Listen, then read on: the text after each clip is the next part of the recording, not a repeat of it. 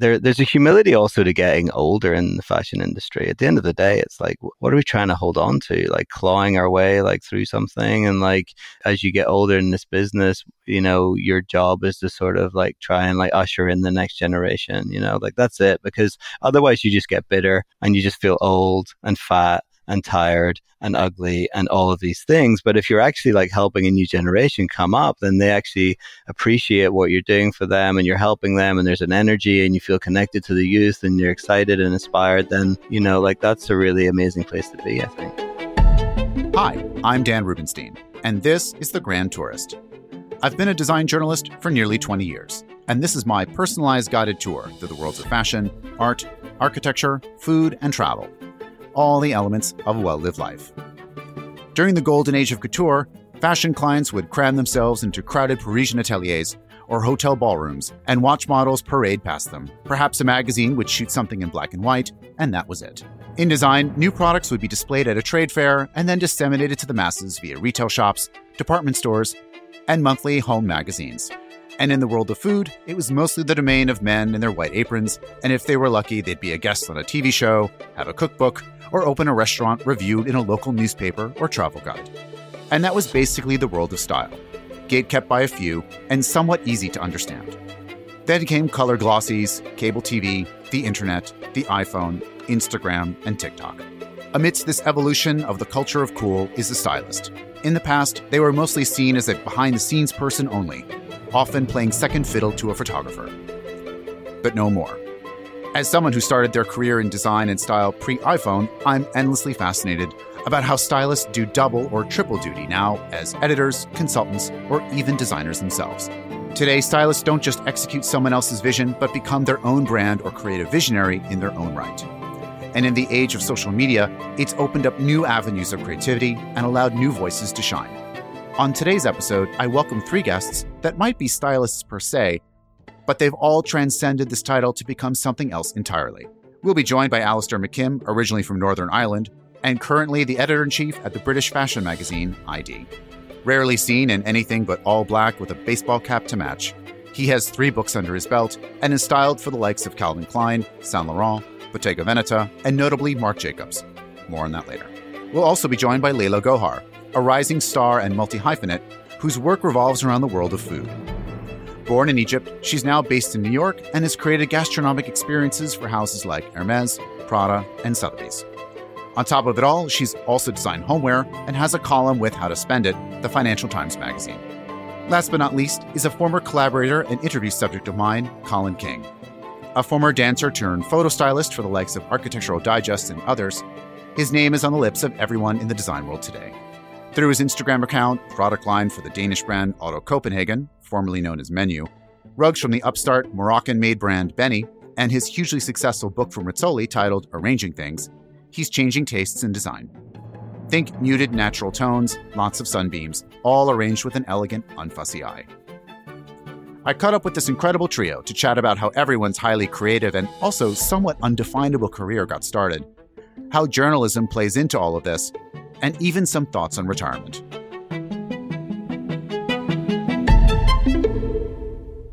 So I'm curious, like, everyone on this panel is part of this sort of world of style and styling and art direction in a way that I find super interesting and very of the moment, in a sense, with how these sorts of worlds of food, fashion, and style kind of work today. So starting off, I was wondering if I could ask everyone to sort of briefly talk about how they got started with this trade and where this all came from. Alastair, why don't we start with you? Yeah, sure. What is your quick what is your sort of 60-second bio of how you got it, who you are and where you got started?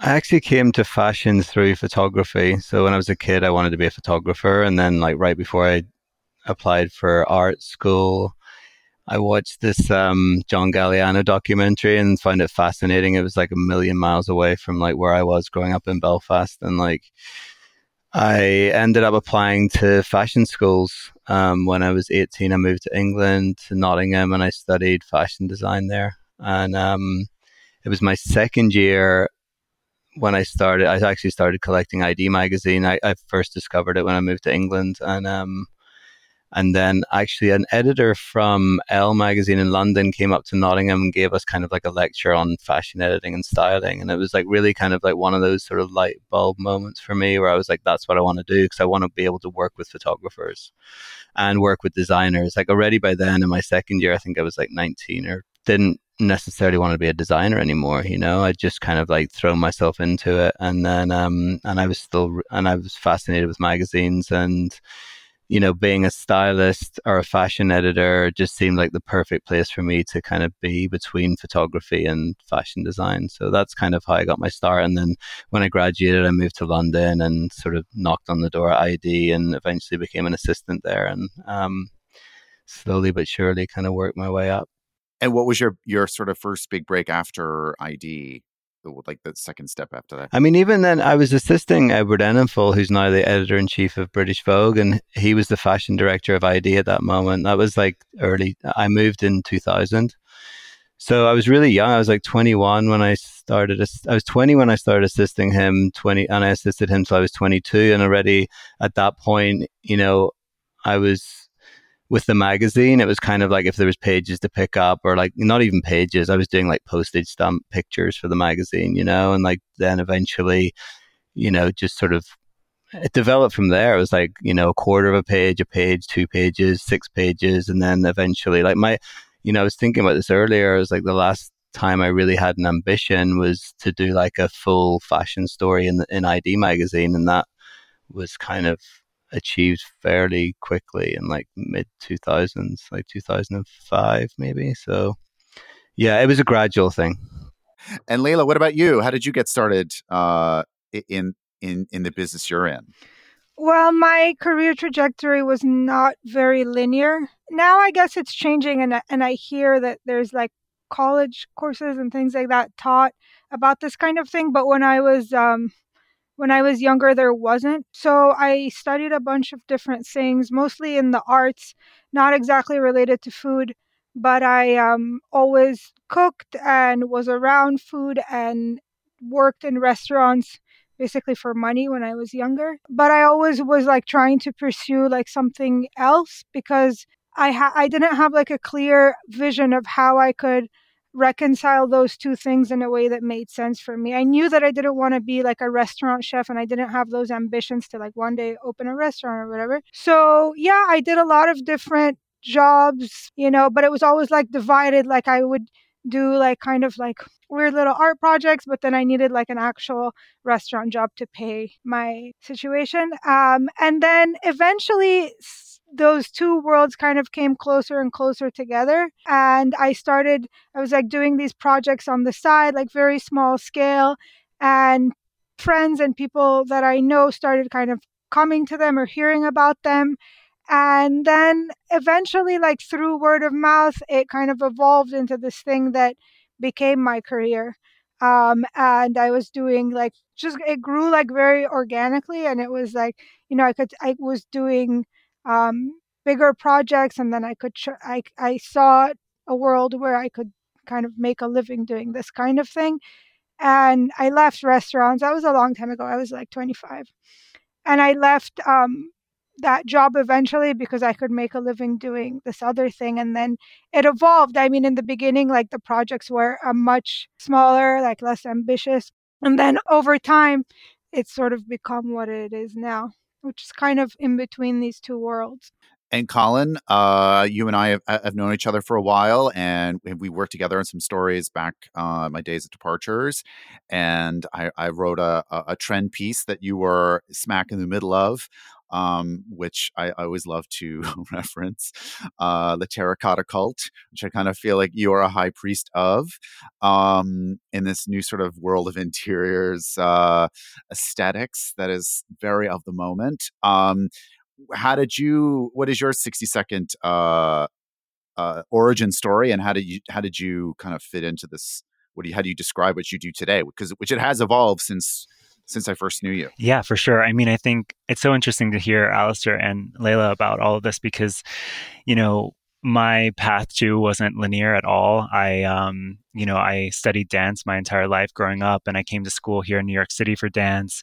And then when that had to become the way I paid for things, that was very difficult. And I began like seeking stability in other ways. And I moved to LA, and I went into this world of personal training, and then into estate management, and then real estate, and then finally landed in this like interiors world. And my first job was as a content manager at a interior design firm out in Los Angeles. And, it was right when social media was coming up, and it was very self-taught. This design firm had a little shop in the front of their firm, and it was like antiques and kind of small decor.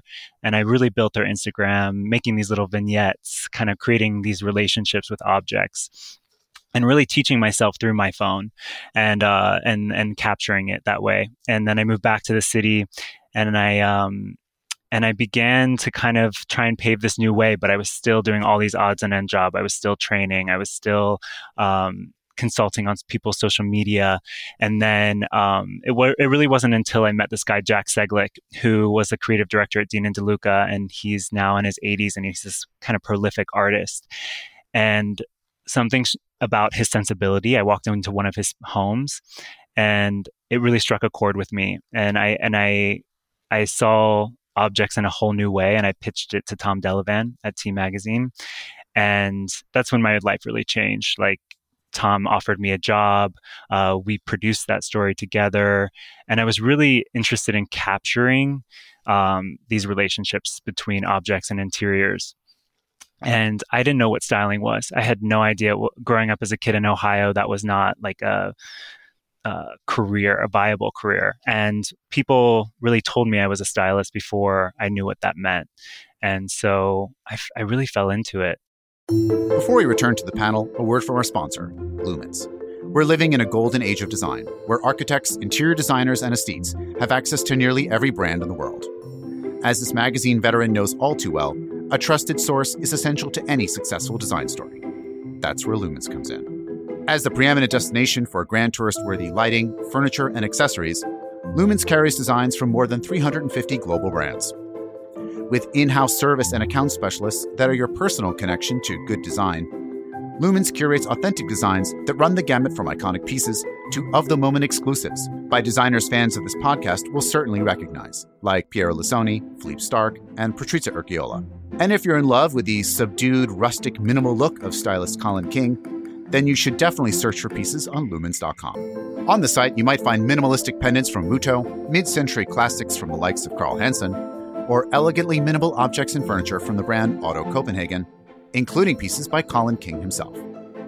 My favorite is the interconnect candle holder that doubles as both candlestick and sculpture in such a clever and chic way.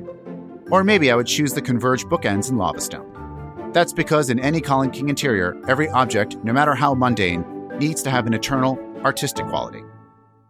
So visit lumens.com to find the perfect iconic piece for your interior. Or just copy Colin King style until something clicks.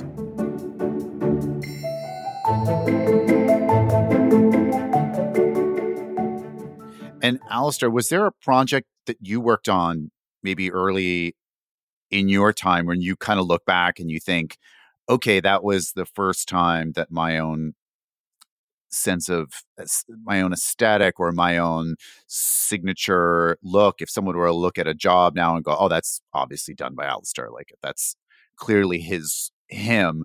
Was there a project, like a breakout project that you think like you really got to go beyond a postage stamp style, a front of book story somewhere? Yeah, it actually took a while because I think I always had this sort of idea that to become known, you just have to beat people over the head with the same thing over and over and over again. And I still really believe that, especially in the way that we look at work today. It's kind of like, to have your own aesthetic, almost like I still almost do the same work every day that I always have. And I think all of us here have that kind of like authenticity to the aesthetic. But it took me a long time to really have the confidence to start like pulling from all of my experiences. You know what I mean? It was like, I think once I started mixing, like high fashion and sportswear and streetwear and like all of those things together, which is really kind of like my life story.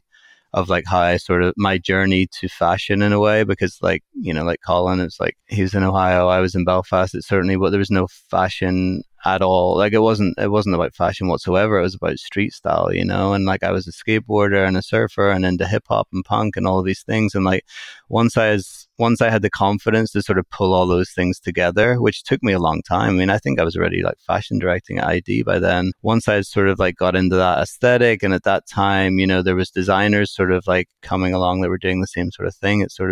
It all kind of gelled together. But it was, you know, it was really designers that sort of live in that space of like the melting pot of like streetwear and high fashion and sportswear that I've always really resonated with. I think like Raf Simons had a huge impact on me in like the late 90s when I first started like discovering fashion, you know, because it was like I could see like the boys that he was casting, the haircuts that they were doing, the silhouettes, the volumes, like the culture, the reference points were all things that I'd experienced, you know. So like Raf definitely had a huge impact in that sense. And then, you know, by the time I was sort of putting all those things together myself, it was like, you know, the Vetements era before Balenciaga with Demna and all of that kind of stuff. And like, I think my reference point was always like Ray Petrie, who was kind of doing that in the 80s, you know. So it's almost like my own story and my own experiences and my own references kind of just ended up sort of aligning with what was happening at the time, you know. And Laila, was there a project, you know, that you could maybe point out that helps explain to someone, you know, maybe who's never seen your work before, you know, what does a Laila, you know, Gohar project look like? Like, what is your style if you had to explain it to a blind person? For me, it was like a combination of things.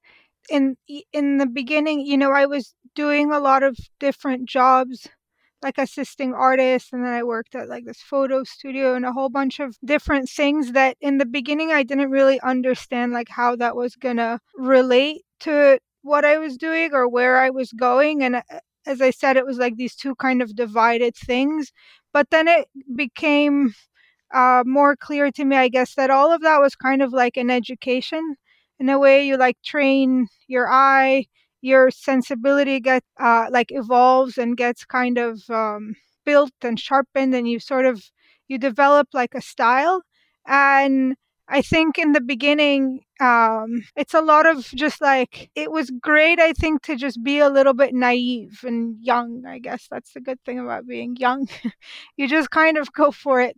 Now it's different, I guess, because of how quickly like we share images and everything just like moves so quickly that I often wonder like if I was just starting out now and there's just like you're just bombarded with these images all the time, like how that would interfere with like developing your own style. Sometimes I think it's, and I not that I mean, obviously we all, you know, are here in New York and everything's on the internet and whatever, it's impossible. You're not going to like kind of be a hermit and just look within. But sometimes I purposely like don't pay too much attention to what other people are doing around me because I just kind of want to keep doing my thing. And I agree with Alastair that you kind of develop a style over time and then you have to kind of keep going at it and going at it and going at it, and that becomes your thing. And there's nuance, of course, in that, and it evolves. And sometimes, like, I'll do something, and then a couple of years later, I'll be like, "Oh my god, this was the worst thing I've ever done. I can't even look at this." But it's still kind of, to like any other eye, it looks like everything that I do. You know, like, what's wrong? Why is this different than what you did last week? But to me, it's different. So, if I were to like say, I don't know, like one exact moment, I think there's been many different moments um, where it's kind. I've had these kind of moments that like, you know, I almost feel sometimes like how am I getting away with doing this, you know, because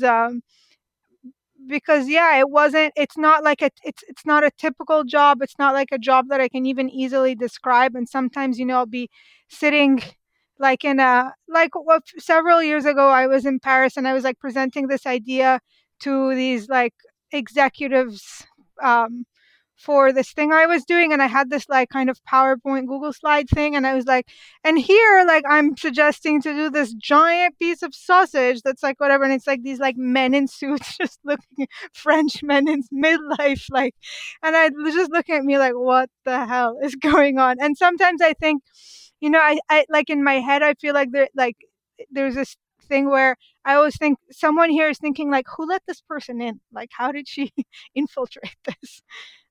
So yeah, there's many moments like that. It still happens sometimes. And Colin, that actually, we talked about, you mentioned technology a little bit about viewing sort of the world through your phone. And of course, you and a few others in our sort of world of interiors, for lack of a better word, it's coming up through this age of Instagram and how this is sort of defining people's aesthetics much more than maybe print would be. Did you ever think where your career would be if Instagram didn't exist, or how that has affected you? Yeah, for sure. I mean, I think with my dance training, like I've always looked at the world kind of cinematically. Like I always just, even when I was in like a kid, I would like picture myself in a music video. So I feel like there would be some sort of like with music and what the whole scene would look like. So there was always some sort of technology tied to what I was doing, even as a kid, like having like I remember it was like blue and yellow plastic camera, like a Kodak camera, and I would like arrange things in my room and take a picture of it. So capturing these arrangements was always part of it. I think I really enjoyed listening to you and Alastair and Laila about just like finding your own style. Like for me, I did find it through my phone, like through photography, because I didn't have any work to show. I didn't live in a nice apartment. I wasn't really styling yet. And so I would take myself on these artist dates. I would either go to, the Met or a gallery and really like find things that I was drawn to and like have the confidence to like what I liked. And then, whether it's, I enjoy negative space. I like a little bit of a warmer. Alistair, we joke about it all the time.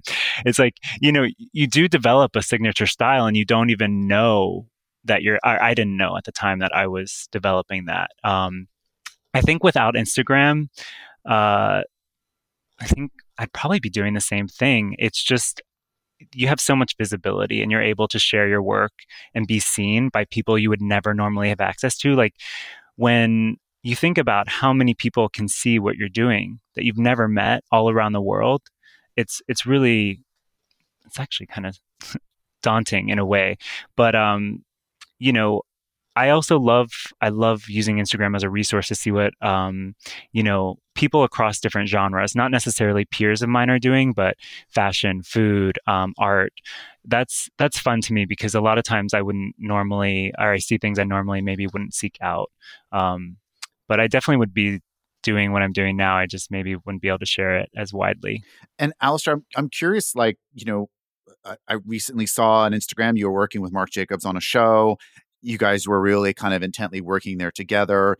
What are your relationships like when you're working with a fashion designer today? I think a traditional notion for older listeners that think of, the designer designs clothes and then the stylist might just sort of like dress the models and decide what shoes to wear and push them and zhuzh the hair and push them out the runway and be like, you look fabulous, done, and then done.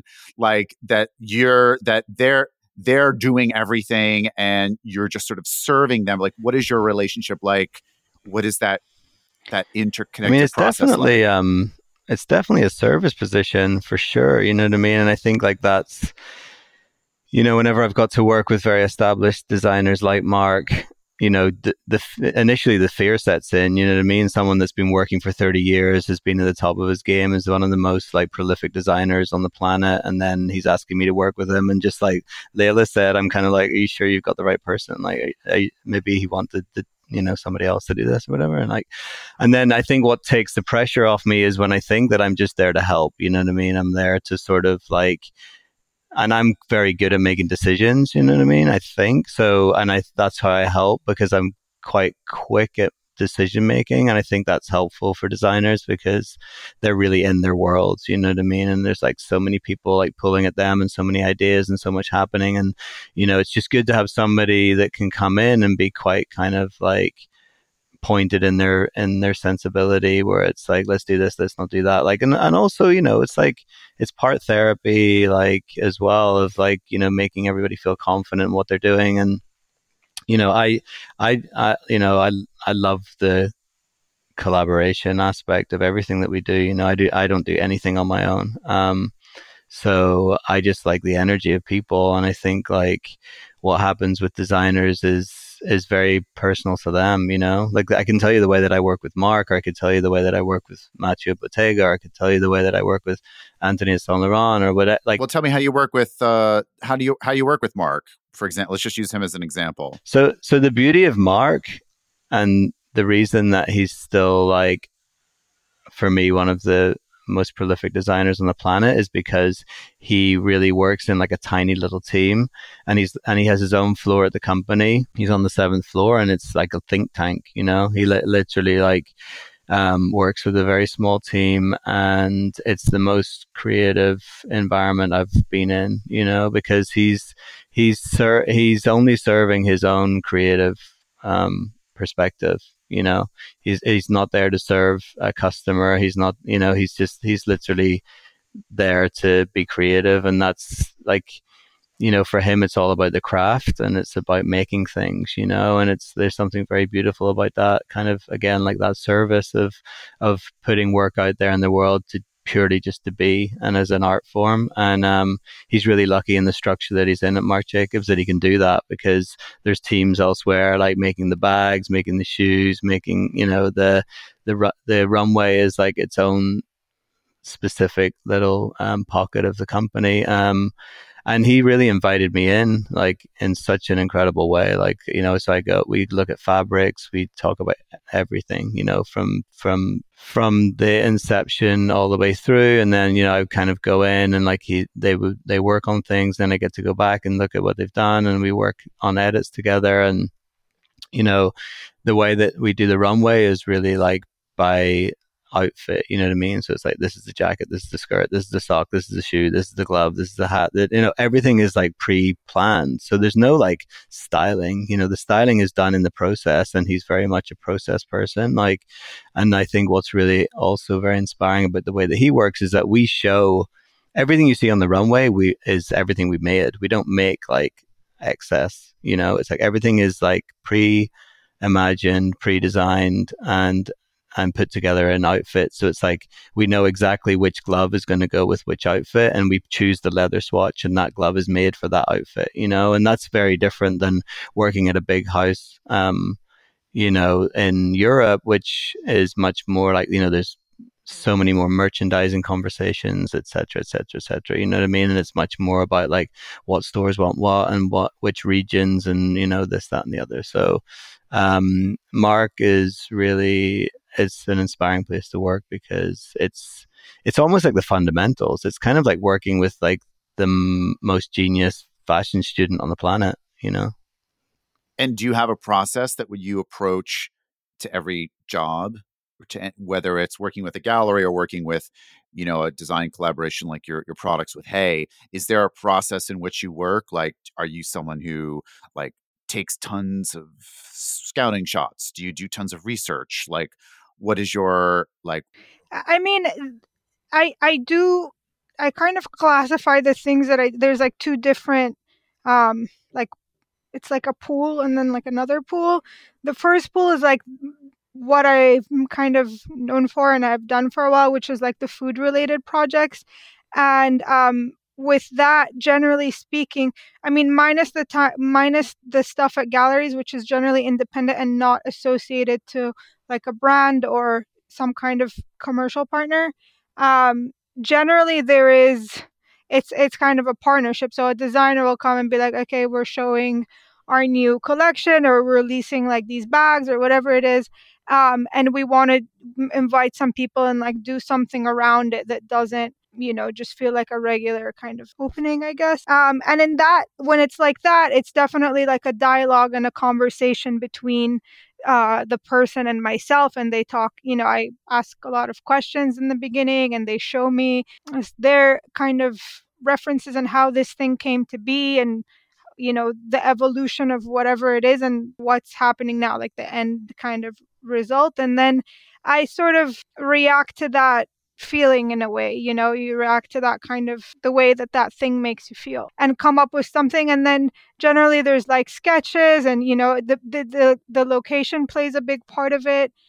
So we figure out where we're going to do this, what the space looks like, and then I come up with different ideas. And it's in those cases it's related to food, so there's like, I say, for example, we're going to build this like table that's like 20 meters long, and then it's going to be suspended from here, and this is what's going to be on it, and it's going to be like in a pattern or a grid or whatever it is. And then the other stuff is product design, and that I've started doing more recently in the last couple of years. With that, I guess it's a little bit different. The food stuff is also kind of providing a service, because it exists for a reason, and it's to serve a group of people. Whereas with the product design, it's slightly different. It's designing objects. It's not so much a service. So in that sense, I sort of think about it always starts with like sort of fragments of ideas or a little kind of, I always feel that there's this kind of like chaos in my head, like all of these impressions, things that I see, like stuff that I collect. And it can be like any mundane, like I'm always really, really obsessed with all of the construction stuff on the street, those orange cones and how they mark the buildings and stuff like that. And I'm always like looking at those things, and everything kind of leaves like a little impression. And then when I do an actual project, it's almost like you go into that bank and try to access it and then come up with a pattern that makes sense. Most people, if they look at it, they're not going to be like, oh, this is a pattern that makes sense. But maybe it will make them think something or feel something, or just be like, oh, this is beautiful, or there's some kind of thing there, and you can't exactly put your finger on it, but it's like. And at this point, how much is the product part of your business? Is it 50-50, or is it? I kind of like weave, like kind of go in and out. I'll do, I somehow I get very easily kind of distracted. So when I do something, I really need to like kind of like get in there and just like be one track mind for depending on kind of my schedule and what I'm working on, for a couple of weeks, I'll just be really intensely focused on doing this one thing, and then I'll kind of switch.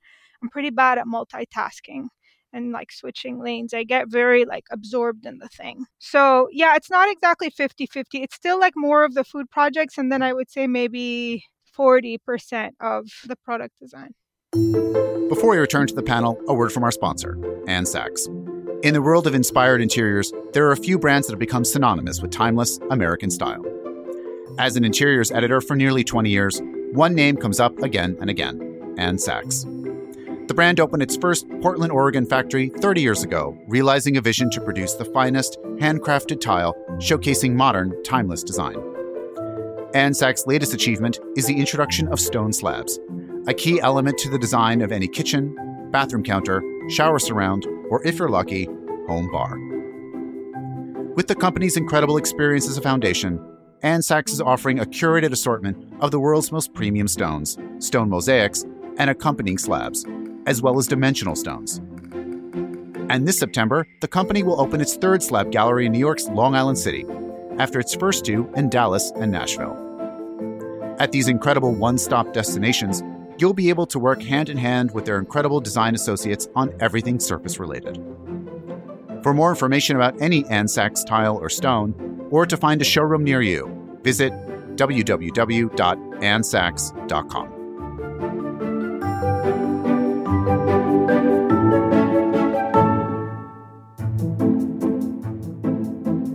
And, speaking about branching out, Colin, you have a new book out, which kind of is very sort of unique in sort of this world of sort of books about interior style, and which is almost, in a way, if you don't mind me saying, is almost kind of like has a more of a retro feel, because I feel like recently so many of the books that we see are monographs of a certain interior designer's style, right? And it was back in the day where books really kind of replaced the internet and they would kind of be like, this is how you dress, this is prep style, or this is this kind of interior, really kind of defining a certain type of aesthetic. So talk to me a little bit about this book and how it happened and what's inside.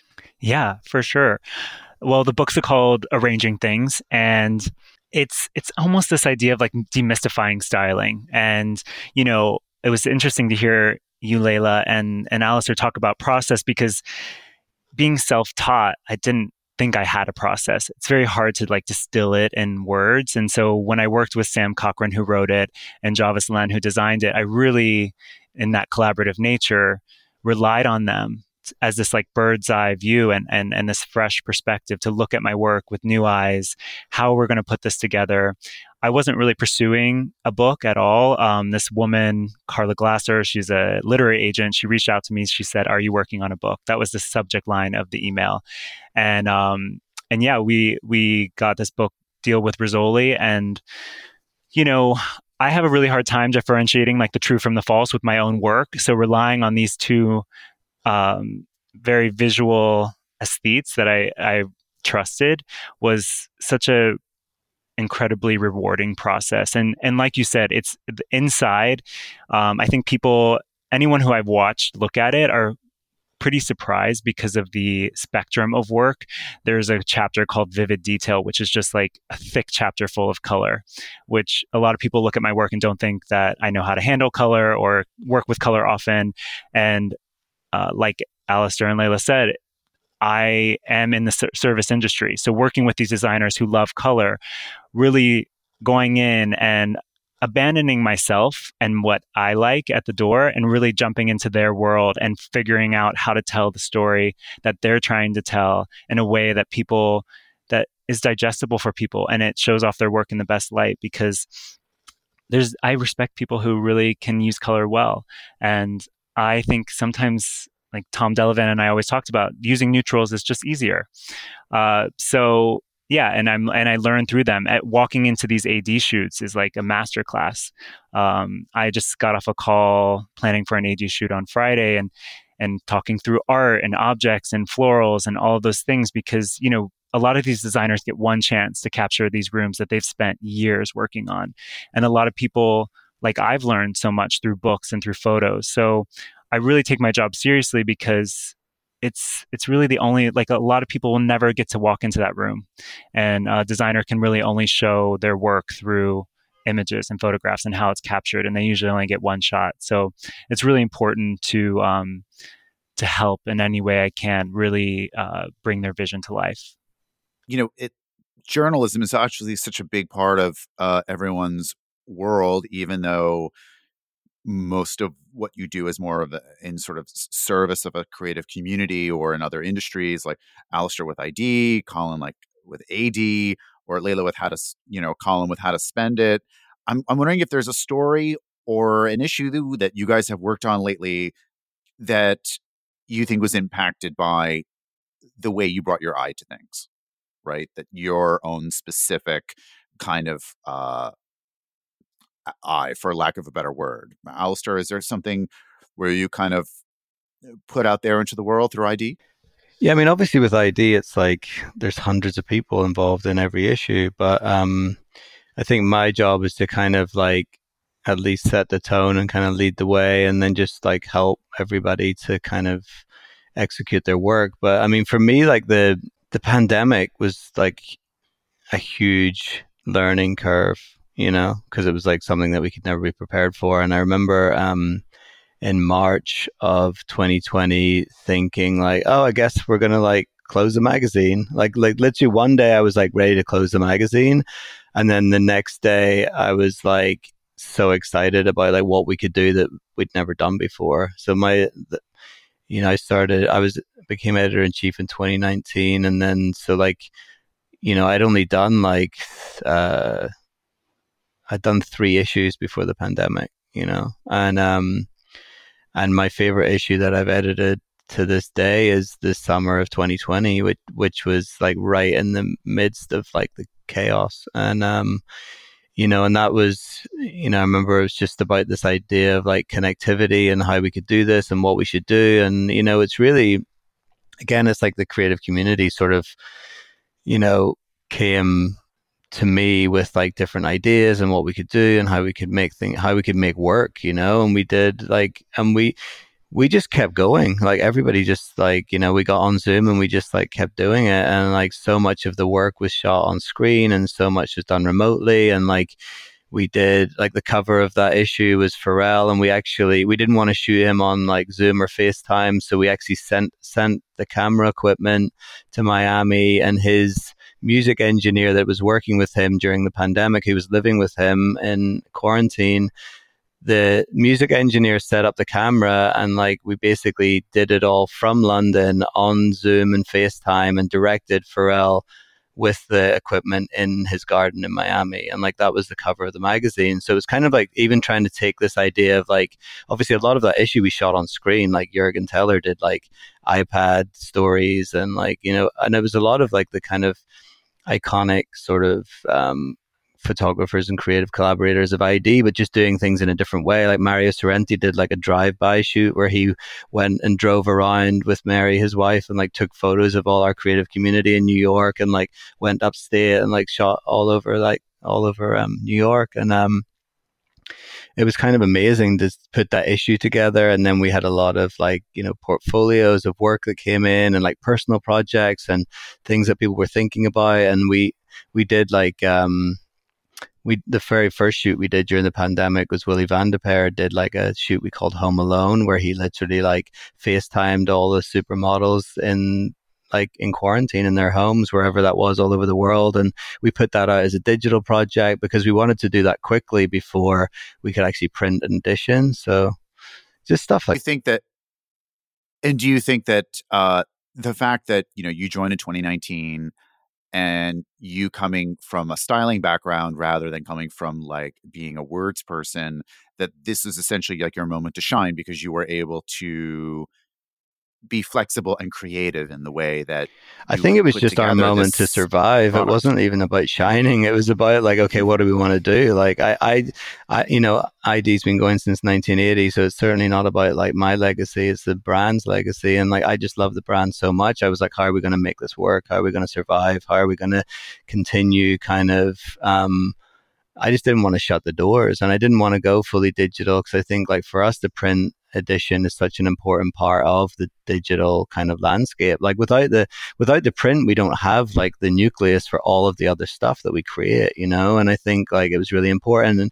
honestly, that first issue was meant to be a zine, and then it became like, oh, we'll do a small issue, and then it became just a normal issue. And like I actually had to order more paper, and like there was so much incredible work that was coming in through the door. And I think like, I was literally like in Canada in a basement, like putting that issue together, and and I think, like I said, I've worked my way from like assistant all the way through to like editor in chief. So it's not like I just, the brand is kind of in my blood at this point. And even when I was I fashion directed for 5 years before I was editor. And like, even then I was really involved in like the kind of all of the creative conversations. Cause it's like Laila was saying, I hate it when people ask me what I do because I don't really, it's such a long conversation. It's really fucking boring, to be honest, because it's like, I do this and this and this with this person. I do that. It's got to be more, the question has to be more specific because, what's the difference in being an editor of a magazine and being a creative director, or being a creative director and a fashion director, or a fashion director and a stylist, or a stylist and an editor?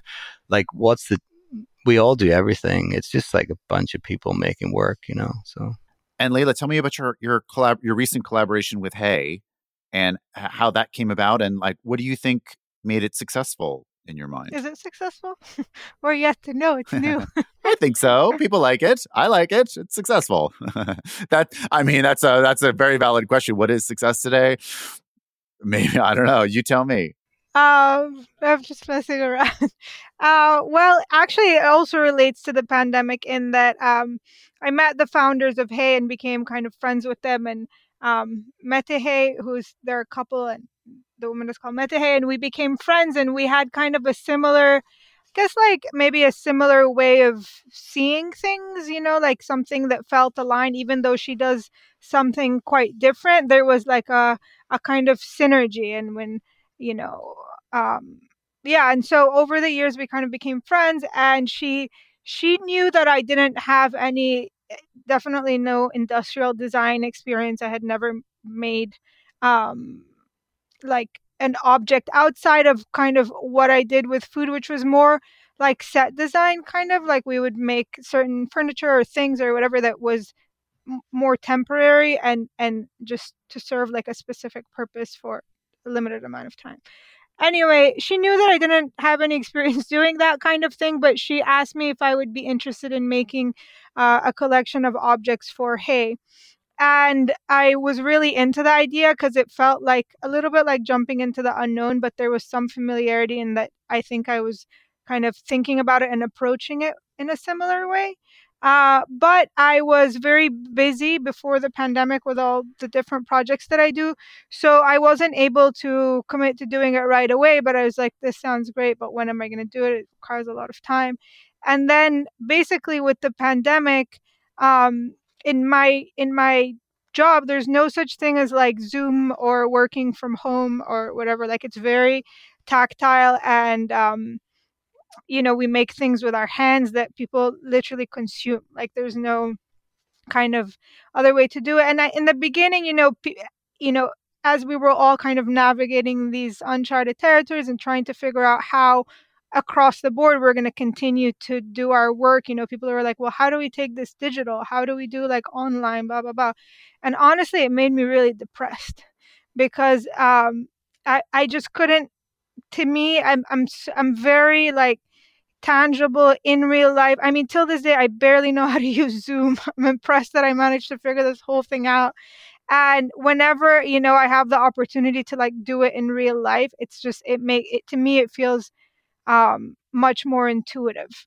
And so anyway, but when everything kind of came to a standstill, I was like, oh shit, now what? Like, how am I going to keep doing this thing? And I don't want to just kind of like do these like digital things. Like it just felt like it wasn't really who I am. So I called Meta Hey and I was like, hey, I think I have time now. It seems like we all have a bunch of time. So why don't we have a conversation about this? And then she was totally on board. And yeah, and I basically kind of got into doing that. And I sort of started with this like a sort of like a thread of an idea. And then it all kind of evolved around, a collection evolved around this idea and during the pandemic. And it kept me quite positive because remember there were talks that like things will never be the same and like we're never going to be able to like get together again and all of this kind of thing. And I was making like plates and jugs and things that like people need for entertaining and for, to use on a table and kind of to come together. So it was really nice to be able, it was kind of like a light at the end of the tunnel, like, oh, eventually we're going to be able to like use this stuff again. And this is why I'm making it. And it was an interesting process also because, Hey is a Danish design company and they have like a very specific aesthetic that, of course, there's things that, within it that I can identify with, but it's not mine. Like I didn't create that, so in a way it was like very early on, I mean, I realized that it's like I'm not just like making my dream objects for myself. Like that's not the point of this. This is to serve a purpose and they have a customer, and they were very like open and kind of open to my different ideas. So it wasn't like they told me, oh, you need to work within these palettes or within these materials. In the beginning it was very open, but I realized like, yeah, they have, and they've spent years doing that. They have like a very specific kind of aesthetic and a customer that's buying these things. And I need to make something, while maybe it could challenge the person in some ways, or, they go towards like something that, a little bit outside of their comfort zone, it needs to fit within that world. And I'm not just like here making things like for myself. So yeah, but it was like I saw it as like a kind of fun challenge or a mission. Before we return to the panel, a word from our sponsor, Fort Street Studio. 4th Street Studio's sumptuous carpets are expertly hand-knotted and executed in nuanced color combinations that are the signature of the studio's painterly designs, which originate from watercolor art. The brand services a global clientele from its flagship showroom in Manhattan, where their team of specialists guide interior designers, architects, and collectors through the studio's offerings. The legendary outfit also has an extensive catalog where each design can be customized endlessly, but they also carry stock carpets in standard sizes. As the offerings of 4th Street Studio are so expertly hand-knotted, photos rarely do these works of art justice. That's why an in-person consultation is so key. Only then can the subtleties of rug design and its colors truly come to life. To book your own consultation, visit 4thstreetstudio.com. And speaking of missions, I mean, everybody here is a multi-hyphenate, does lots of different things for different people. Do you guys have any of you defined what personal success looks like in terms of like career goals or like where things are going? I mean, obviously, with everything being so fluid and nowadays so project based and so collaborative, and no one's here is necessarily climbing a corporate ladder per se, like things used to be. Colin, have you ever thought like what success look like for you now? Because it seems like a lot of stuff has changed for you. Now you're designing product, right? And you have collections with, rugs and objects and all sorts of things with the brand menu, and you have your book out. So like, what is success? Do you think about what that next thing is that you think success even is for someone like you? Yeah, for sure. It's something I think about often, and I definitely don't think it's a tangible material thing. Because as I venture into all of these things, and there's books, there's product, like I don't know. I don't feel successful, if that makes sense. I think, success to me really is like if I had a plate in front of me with everything on it, it's being content with that and wanting everything on my plate and not looking around at everyone else's plate, wishing it was different or saying this isn't good enough. I think, true success is contentment and really being happy with what I have and not wanting for anything more. And I don't know what that looks like. I really don't. I think, putting one foot in front of the other, staying present. I've just learned to start saying no. I used to say yes to everything. And I'm such an experiential learner. I love learning. So I'm chasing all these experiences to learn. Whether it's, the editorial or the more commercial, like I just love being in the work because that's where I learn and that's where I thrive. So I'm just going to keep saying yes. I'm going to try to projects I really want to do and be a little bit more selective and see where it takes me, because I didn't know this was a job. I wouldn't have known to ask to be here and to be doing this. So, I've had a lot of failures. I've had a lot of successes. I think being open to both, learning from them, and just trying to keep creating. Like I love what I do. I love working. I really do. Sometimes I can beat myself up because I'm just hard on myself, but sometimes I can beat myself up for working too much. But I don't know. It's okay. I really, really like it. I really like what I do. And, I don't know what the future holds. And I think I don't know what I would even ask for. So I'm just going to keep going and we'll see. But success to me is really, being content with where I'm at, exactly where I'm at, with exactly what I have. And I don't know if I've experienced like a full or like a lot of that, but there are occasions where there's like immense gratitude for just being here in this beautiful apartment even. So those are little successes, it's not the grandiose things. It's like just waking up here, to be honest. So in today's world of styling, I wanted to ask you guys, since you're always on all the time with events and Instagram and all that kind of thing, doesn't seem like anyone really has a life outside of design, and we're also exhausted all the time. I'm wondering, does anyone here think about retirement? I hope to have a little home, like fully immersed in nature. I don't know if I'll ever retire. I hopefully will always be kind of tinkering and working and creating and composing. And yeah, I don't know. I imagine being somewhere like near the ocean with a lot of lush foliage that I can have a garden and grow flowers and just, I don't know, it sounds so gay, but yeah, typical gay retirement. I'm like, shit, Colin's really thought about this. I need to start thinking about this retirement. I just know I just know what the place looks like, but right. I don't know what I'm doing. So I'm too neurotic to think about retirement. Maybe I'll go visit Colin in retirement in his nice home with his nice flowers. Yeah, exactly. I don't know. No, it totally freaks me out. The thing that I sometimes kind of think about is, as we were talking earlier, like for a big part of my work is service related and is it's ephemeral. I spend a ton of time thinking about and obsessing over these things, and then they happen, and there's like a beginning, middle, and end, and then it's over, and there's not anything tangible that's left. And then obviously with product, that changed a little bit, and now there's like a tangible thing that's like left on Earth. And that idea for a long time really freaked me out. I felt like a huge sense of responsibility of making things that stay, because I feel like there's already so much stuff out there and just like so much junk, for lack of a better word. And I just felt like this huge sense of responsibility of contributing to that in a way.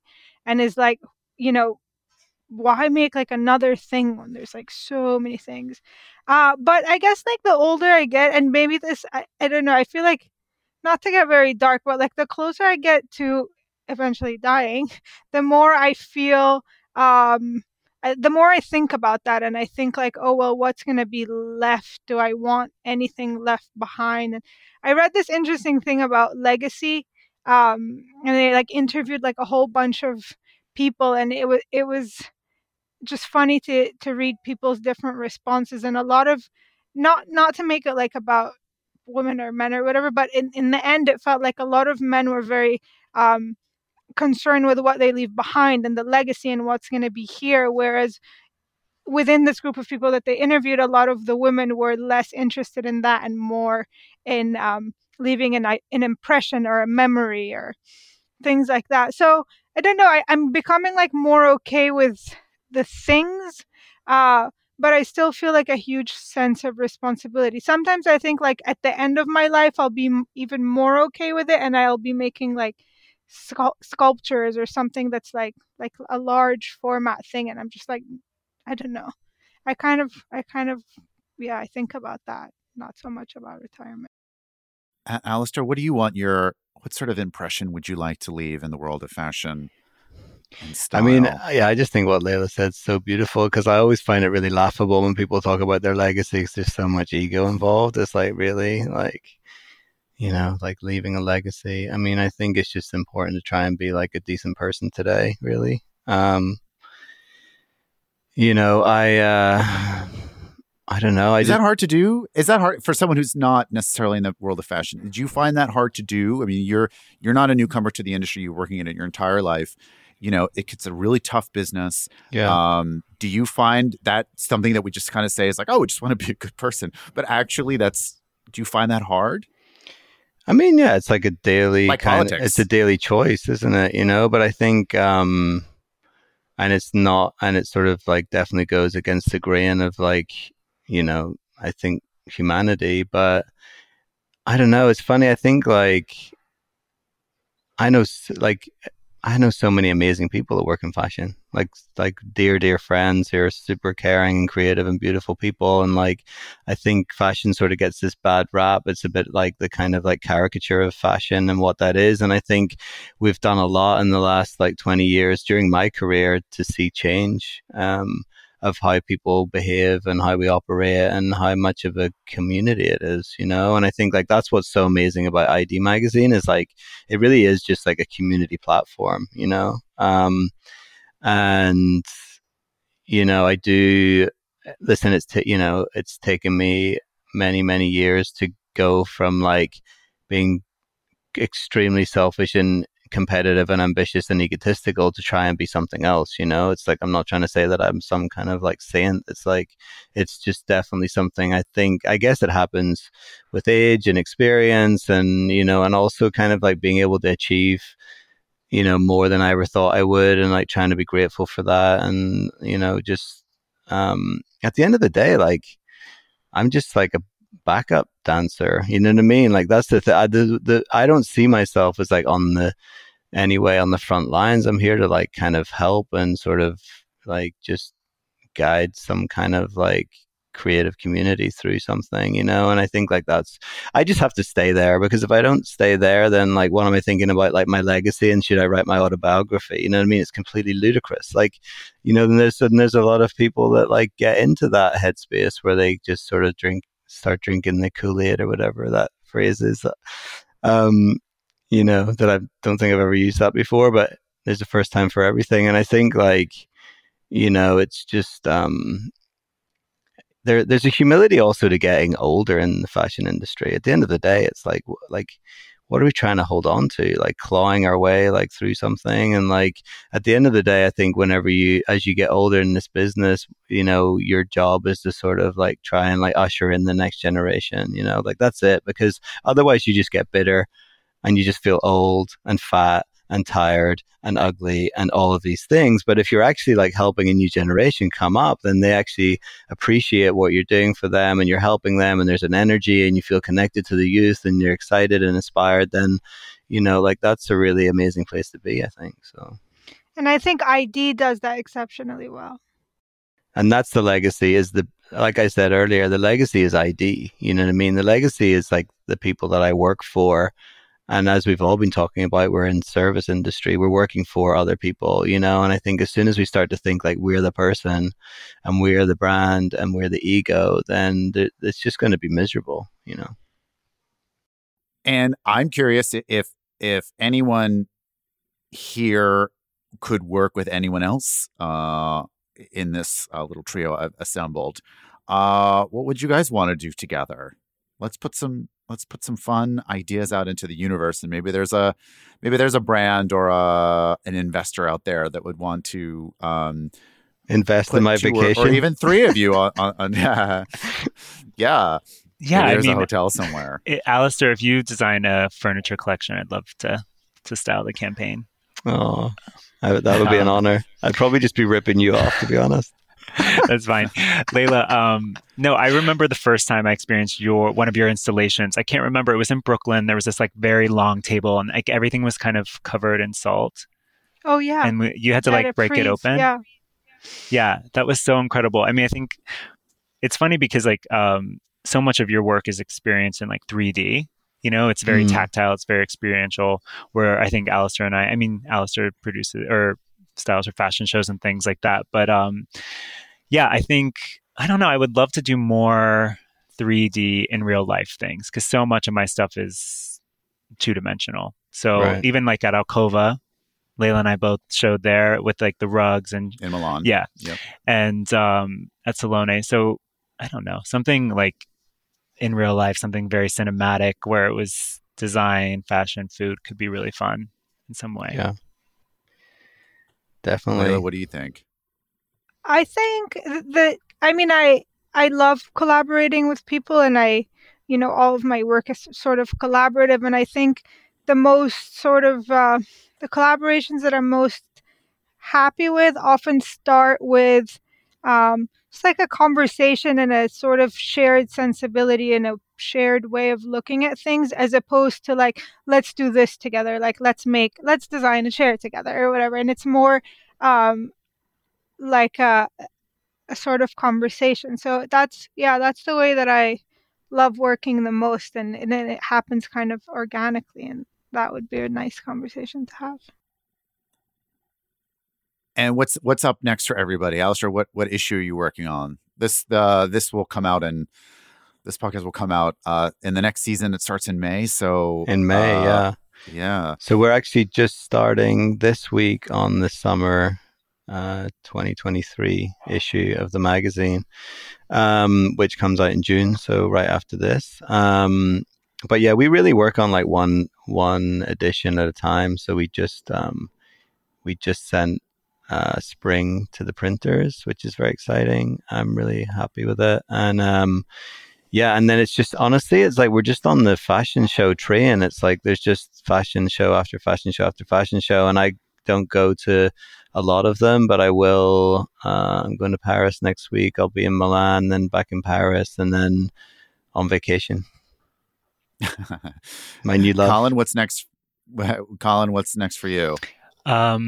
Obviously, the book is coming out in March, so it'll already have been out. Hopefully, everyone has one. And then, yeah, and then I was shooting my next collection with Benny, my fourth collection with Benny, in Paris. And yeah, there's Benny Ruggs. Benny Ruggs, yes. Yeah. A lot of exciting product stuff coming out, and even some exhibitions over the summer as well. So, okay, yeah. Laila, what's next for you? I feel like all of our responses are really similar, which is kind of funny. But yes, I'm also going to Paris, also going to Milan, and I have several different projects also here and kind of going back and forth. And I guess this is coming out in May. I'm going to be having a baby in May, trying to figure out how to trick my doctor and my boyfriend into continuing to let me travel like 2 weeks before. See, this is the most exciting part of this conversation, totally. Is having a baby. Wow. Yeah. Boy or girl? Do you know a boy or a girl Yeah, yet? it's a boy. Oh, all right, that's so awesome, Laila. Congrats. Thanks. Oh, congratulations! Yeah. Wow, are you?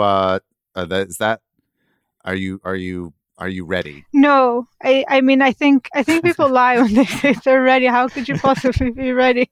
You just kind of, I don't know. I'll just figure it out. I get waves of just huge anxiety, and I kind of worry about everything from like practical things like, is the baby going to be healthy, to financial things, to like, how am I going to juggle my life, to how whatever. But then I guess it just happens, and you just kind of figure it out. It's the way that we're all here. Yeah. So remember that whole wish about vacations and weekends where you have to do whatever you want. That's why right now I'm really now.